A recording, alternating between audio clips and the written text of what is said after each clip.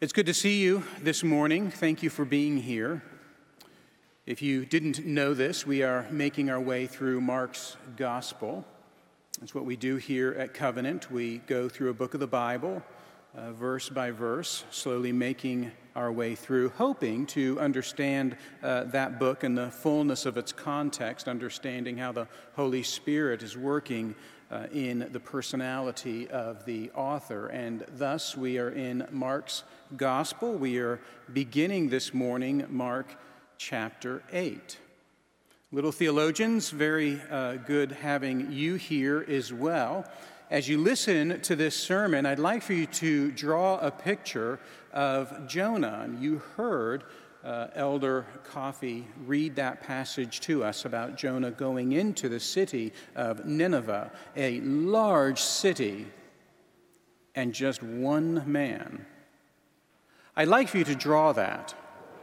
But as you draw one man going into a large foreign city, draw that one man handing out bread.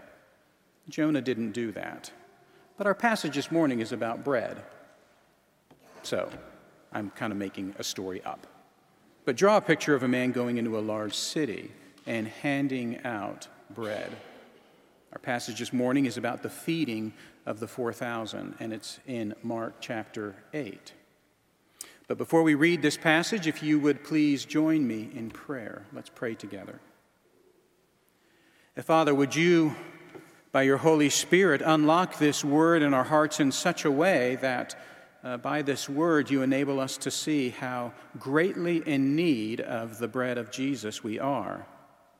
Would you do that for those who are not in a saving relationship with Jesus, but would you do that for us who are, that we would be reminded of the greatness of salvation, its freeness and its grace, and the willingness of Jesus to save us and to be with us. Would you do this by your Holy Spirit in his name?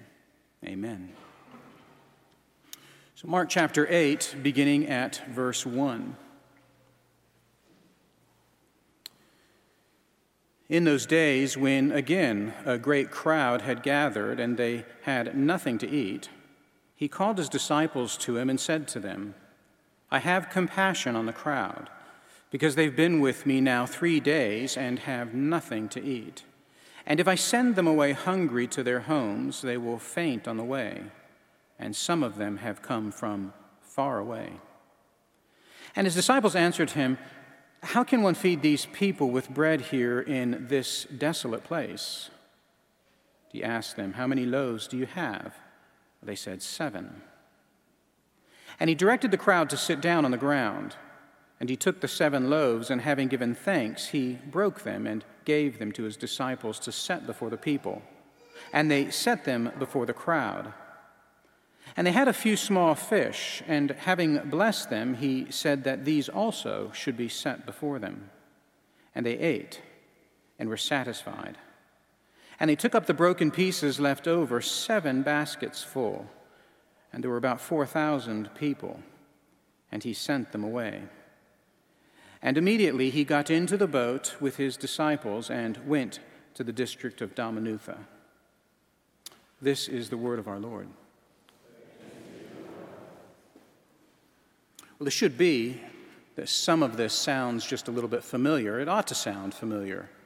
This is the feeding of a great crowd, and this is an event that seems as though it's married to, similar to the event that we've seen already of Jesus feeding a large crowd. That's the feeding of the 5,000 that happened in Mark chapter 6. And now many commentators will say that the view among those who those who are critical scholars of the Bible, that is, those scholars whom we normally call liberal scholars, the universal opinion among them, according to the scholars that I actually trust, is that this miracle is not a distinct miracle, but rather it's the retelling of the miracle that we have already read. That if there was a miracle of Jesus at all, so say these liberal critics, there was, a miracle retold a number of times, spread out to make it look bigger than it actually was, because it actually wasn't a miracle at all. Now, that's a critical opinion of what's happening here, the feeding of 5,000, apparently on the heels of the feeding, or the feeding of 4,000, on the heels of feeding of 5,000. But I need you to be assured that I believe this is a separate healing ministry of Jesus. This feeding of the 4,000 is a ministry of Jesus that is distinct from the feeding of the 5,000, and it is indeed another miraculous miracle of our Lord. There's numerous ways to defend this view. I'll state just a few and then dive in.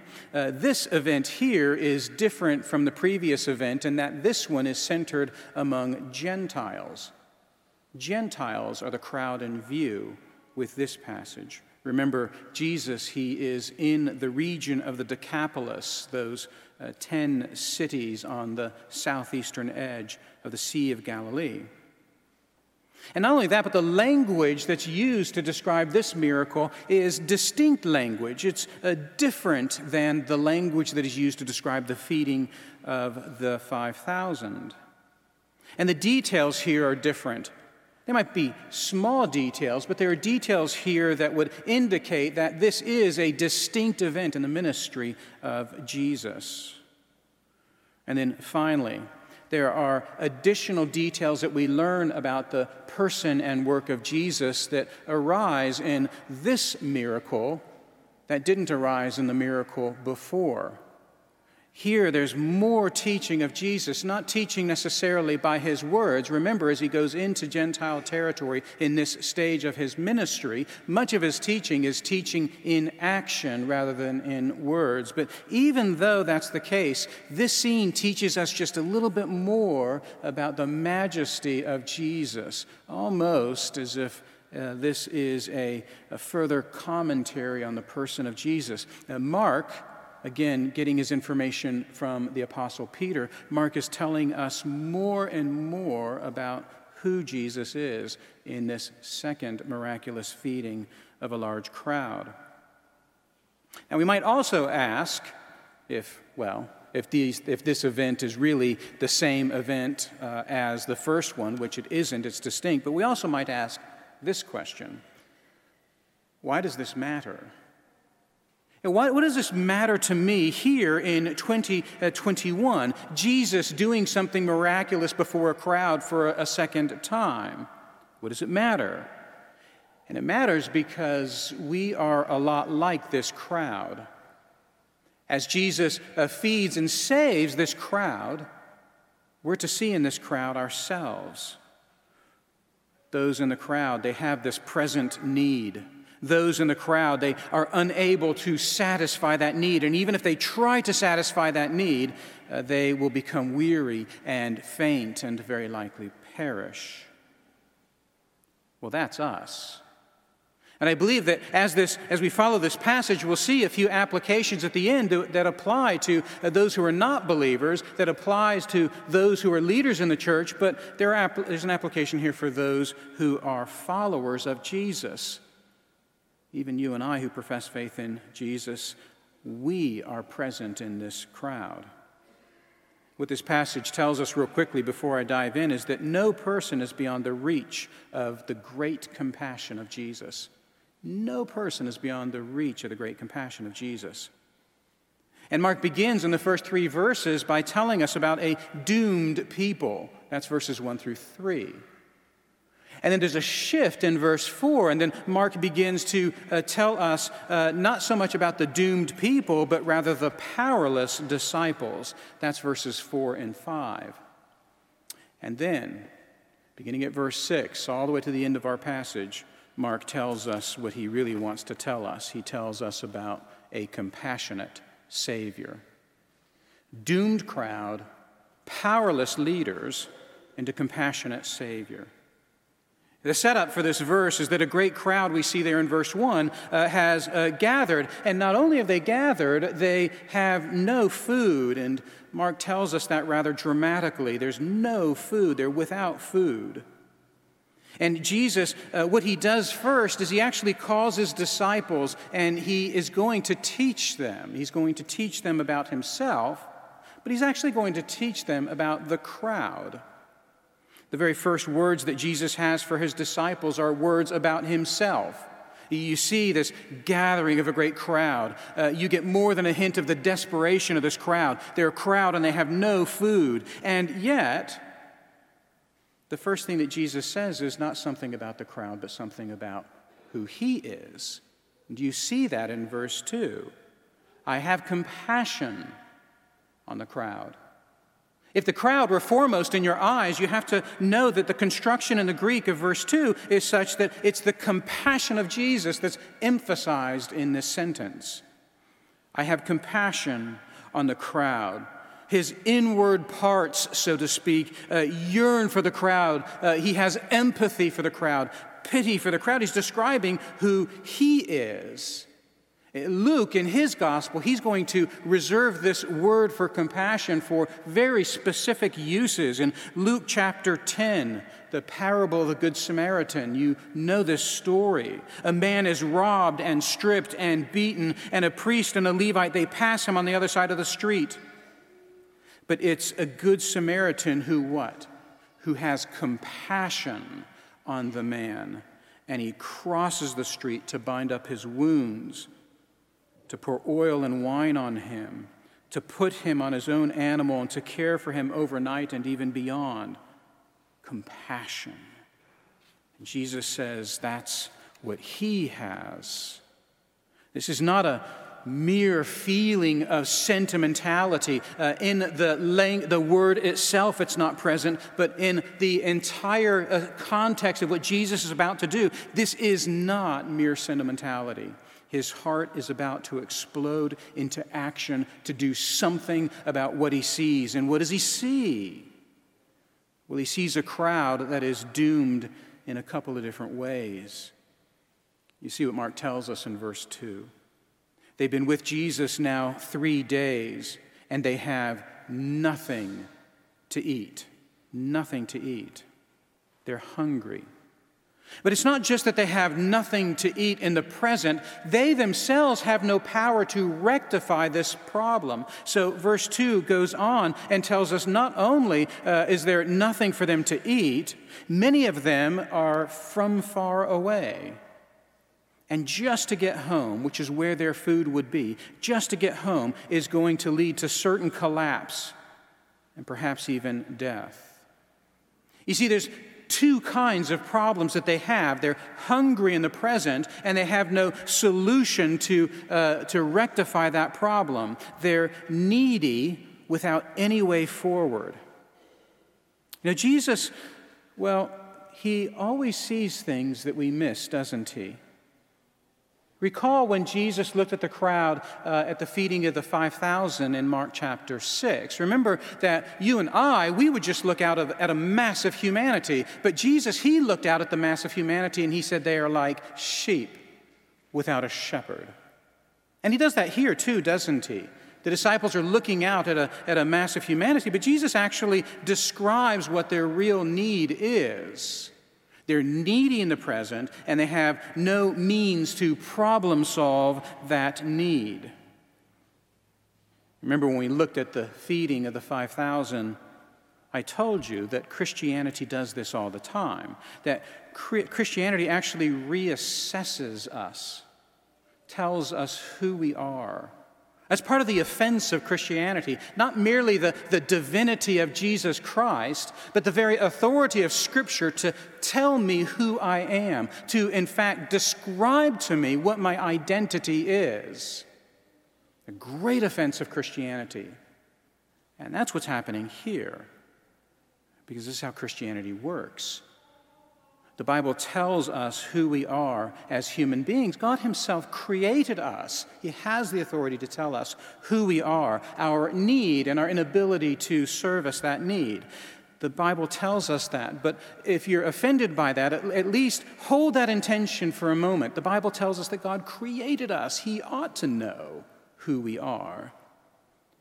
Christianity tells us that without Jesus Christ, we are walking dead, that we are under the penalty of death, that no one is righteous, no, not one. Even if you feel righteous without Jesus, you're under the penalty of death.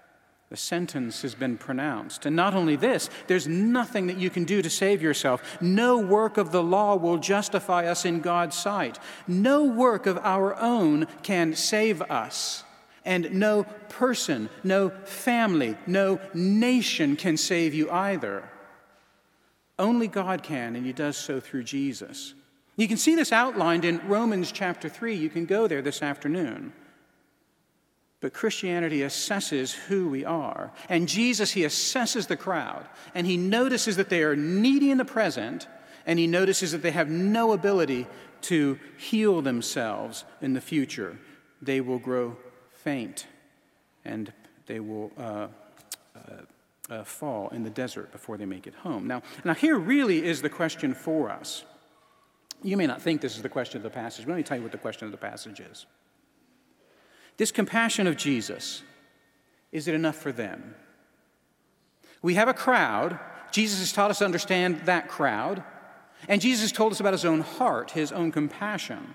But the question for us is it enough for them? And if Jesus' compassion is enough for them, is that compassion enough for us? Well, hold that in your mind as we move on to look at verses 4 and 5. We move from the doom of the crowd to the powerlessness of church leadership. After hearing Jesus' interpretation of the problem before them, the disciples, they have no reply, do they? There's this problem, but their only solution seems to be to brainstorm. You see, look at verse 4. They answered Him. They answered Him. It's a strange word, they answered Him. Because what follows then is a question. They go to Jesus, and the only answer that they have for Jesus is actually a question. Don't we dislike people who do that? They answer questions in the form of a question. How is that helpful? The disciples are beside themselves. They actually don't have a solution.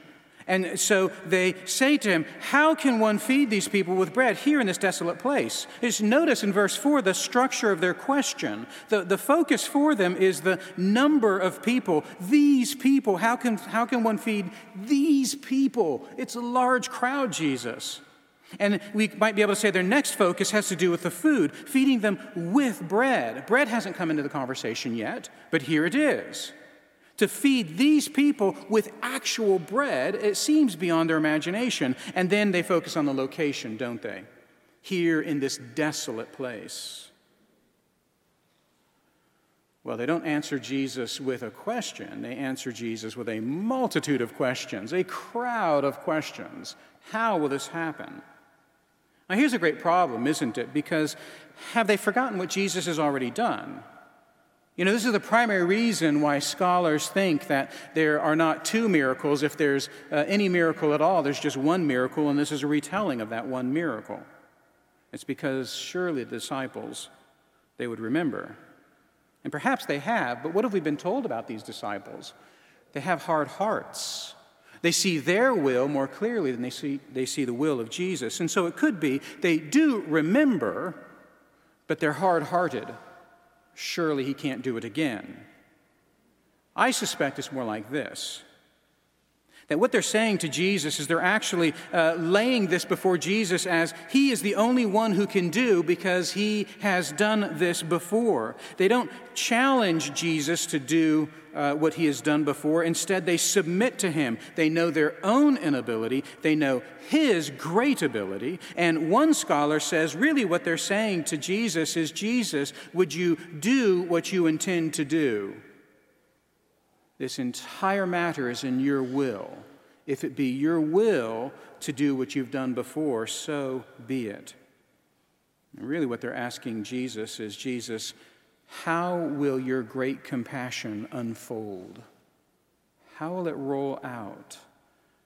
You see, the disciples know that it's not their compassion that matters. It's the compassion of Jesus that matters.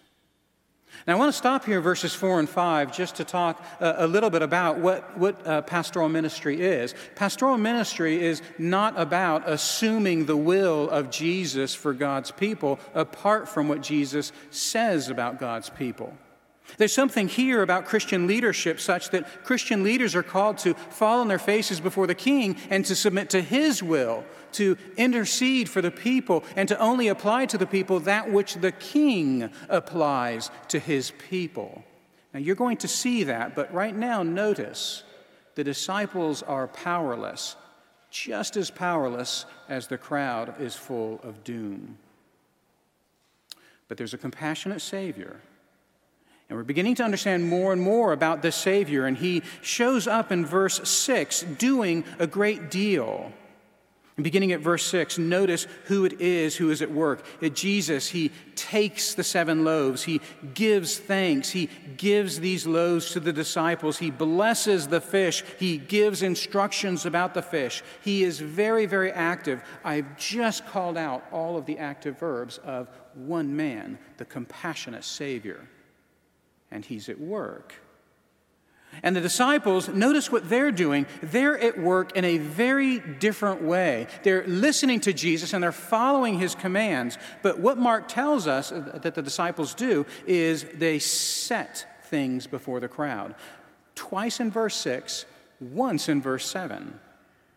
What the disciples are doing is entirely different. Jesus, he's active. The disciples, they're simply setting the work of Jesus, the activity of Jesus before the crowd. And so you have this worker, and you have these disciples who are setting before the crowd the work of Jesus alone. And then you have the crowd, and the crowd is doing nothing. The crowd, in fact, are told to sit down, be seated, do nothing. And yet, look what happens in verse 8. They ate and they were satisfied. Jesus does the work. He's the compassionate Savior. The disciples, they set before the world, before the crowd, that very work. That's all they do. Set before the world the work of the compassionate one. And the world does nothing but eats and is satisfied. Now, we need to see in this huge hints of God's saving plan everywhere. Jesus, he performs the work of God, serving God's will, serving God's plan for redemption. This is what Jesus does. You can't work for your salvation. Jesus can and has worked for your salvation. He's performing the will of God to satisfy the purposes of God. You can see that in this passage, that even as Jesus is doing this, he keeps stepping back and deferring to God. He takes the bread and he breaks the bread. Who does he thank for the bread? He thanks God. This is what he does at the Passover meal. He thanks God for what he has given, even thanking God for his body that will be broken on the cross. In a way, he teaches the crowd as well. He thanks God for the bread, but there's a different word in this passage with reference to the fish. He thanks God for the bread, but he actually says a blessing over the fish. Imagine this. There's actually a body of teaching that Jesus pronounces over this fish. Why might he speak loudly as he is pronouncing this blessing over the fish? And it may be, one scholar says, that he's instructing the crowd. These Gentiles, they don't know very much about Jesus. And Jesus, as he pronounces a blessing on this fish, or the fish is, Jesus is actually saying to them, as Paul says to the Athenians, he says, every life and breath that you have is a gift from God. Everything that you have is from the one true God. And Jesus, he seems to be saying that to the crowds. But note this, he's a compassionate Savior. And because he does his work, the disciples, they have something to set before the nations. And as the disciples set the work of Jesus before the nations have an opportunity to be satisfied in Jesus. We learn even that the 7 loaves, they become 7 baskets of broken pieces. The satisfaction in God's grace is an abundant satisfaction. There's food for more. And then in verse 9, what does Jesus do but sends them away? Does this sound familiar? When Jesus was describing this crowd, he describes their doom in this way, that they are hungry and they have no ability to feed themselves. And what Jesus does is he feeds them in the present, but as he sends them away, they are sent well satisfied. They have no need for anything beyond Jesus. And as he sends them away, they have no chance of fainting. The doom, it was turned into lasting strength. The crowd and the disciples and the compassionate Savior, these things pushed together in this story tell us three things to do as we go forward. I want you to listen to this very pointedly. The leading application of this passage is actually to those who don't believe in Jesus. And if that's you this morning, you need to understand how the Bible understands you. The Bible says that you are under a penalty, you are under a curse, that you are represented by the sin of Adam and Eve in the garden, and there is nothing that you can do to save yourself. As you strive for peace, as you strive for happiness, that striving is nothing more than proof that God has made you to strive for peace and happiness. But he has also made you to desire him as the only object for that peace and happiness. You're under a penalty. You cannot save yourself. You're doomed if you stay. You're doomed if you try and travel. You must have Jesus. And he can save you now, and he can save you for all eternity. But there's also an application here, I believe, for any of those who are involved in leadership in the church. Notice what the leaders of the church do in this passage. They set before the people the work of someone else. This is not true just for pastors or elders and deacons. This is true for anyone who is involved in church leadership. We lead according to the leadership of King Jesus. That is all the authority that we have to practice in our leadership. He does the work of salvation. And anyone vested in leadership in the life of the church, they set that work before others. It may be rejected, it may be received, but that's the limit of our leadership, setting before the world and others the work of Jesus. Remember, I also said that there's an application for us just as ordinary Christian people. We need to be reminded that the life that we live is a life that came to us at a price. That he died on the cross for our salvation. He fed us with his own body and with his own blood. Will he also not lead us into the future? We need to be reminded that we aren't saved so that we might then be the masters of our own sanctification. He saved me in the past, and now it's my job to carry this forward. He saved you in the past that he might lead you to his place for you in the future. Do you ever think that the one who saved you has now turned you over to your own devices? He hasn't. You will not walk forward and grow weary and faint. The one who has converted you is the one who will sanctify you, the one who will bring you to completion. Never doubt that, Christian. Well, those are applications here from this passage. Application to those who don't believe, the crowd. Application to those involved in church leadership, the disciples. And an application to the ordinary Christian. Remember, the one who has saved you is with you for all eternity. Would you join me in prayer? Our Father, we do thank you for your speaking to us in your word. We thank you for the simplicity of this scene. For those who are not believers, would they understand their great need, and would they understand that they haven't the power to satisfy that need, that only Jesus can? And Father, for those who are leaders, even the leaders here in this place, our pastors and elders and deacons, would you humble them? Would you remind them that they have but one task, set before the world and the church, the work of Jesus? And then finally, Father, would you encourage those who are weary? Would you forgive those who are in faith, thinking that the work that you have performed for them is a work in the distant past and not in the immediate future? You will never leave us. We thank you for this text in Jesus' name. Amen.